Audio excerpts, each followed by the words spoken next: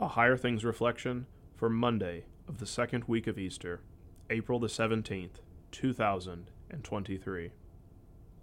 But Peter and the apostles answered, "We must obey God rather than men." Acts chapter 5, verse 29. In the name of Jesus, Amen. Christ is risen. We hear quite a bit during the season from the book of Acts. On the second Sunday of Easter, Acts 5 speaks to us about the cost of confessing Christ. Peter and the apostles were rejected and even suffered for the confession of Christ. We might not have been imprisoned or beaten for confessing Christ, but that doesn't mean it will never happen. The extraordinary comfort we find in this reading is that the church is an unstoppable force. Starting with Acts, people hear the gospel and come to faith in Christ. People are being told of the freedom from sin. They receive Christ's fulfillment of the law. The world hates this and is opposed to this, but Jesus says very clearly that the gates of hell will not overcome the church.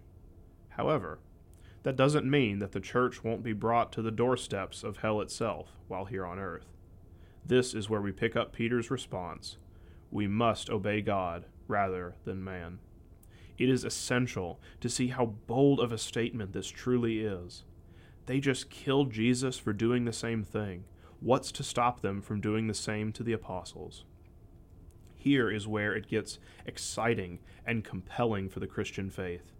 An opponent to the faith, Gamaliel, stands up and gives a speech about all the messiahs who had a following in recent years, and that when they died, so did their following. These religious leaders knew that Jesus had risen from the dead, so some were trying to do whatever they could to stop the spreading of this message. But others did not want to be found on the side fighting against God. Gamaliel's words are profound. So in the present case, I tell you, keep away from these men and let them alone.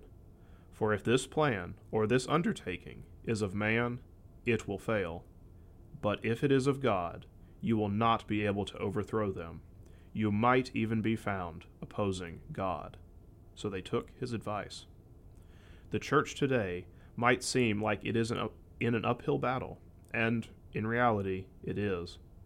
However, we can take heart that our forefathers in the faith, including the disciples, endured so much for the sake of the gospel. As they lived and breathed out the life of Jesus, they were also taking up the cross of Jesus and living out his life in them. A life of opposition, a life of suffering, but also a life of rejoicing and endurance. He overcame death, and now all authority in heaven and earth has been given to him. His church will never fail. Christ is risen. In the name of Jesus.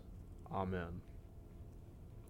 As true as God's own word is true, not earth nor hell's satanic crew against us shall prevail. Their might, a joke, a mere facade. God is with us, and we with God. Our victory cannot fail. LSB 666, verse 3. I thank you, my heavenly Father, through Jesus Christ, your dear Son, that you have kept me this night from all harm and danger, and I pray that you would keep me this day also from sin and every evil, that all my doings in life may please you. For into your hands I commend myself, my body and soul, and all things. Let your holy angel be with me, that the evil foe may have no power over me. Amen. Our Father, who art in heaven, hallowed be thy name. Thy kingdom come, thy will be done, on earth as it is in heaven.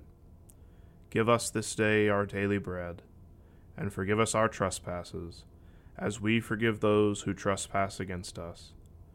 And lead us not into temptation, but deliver us from evil.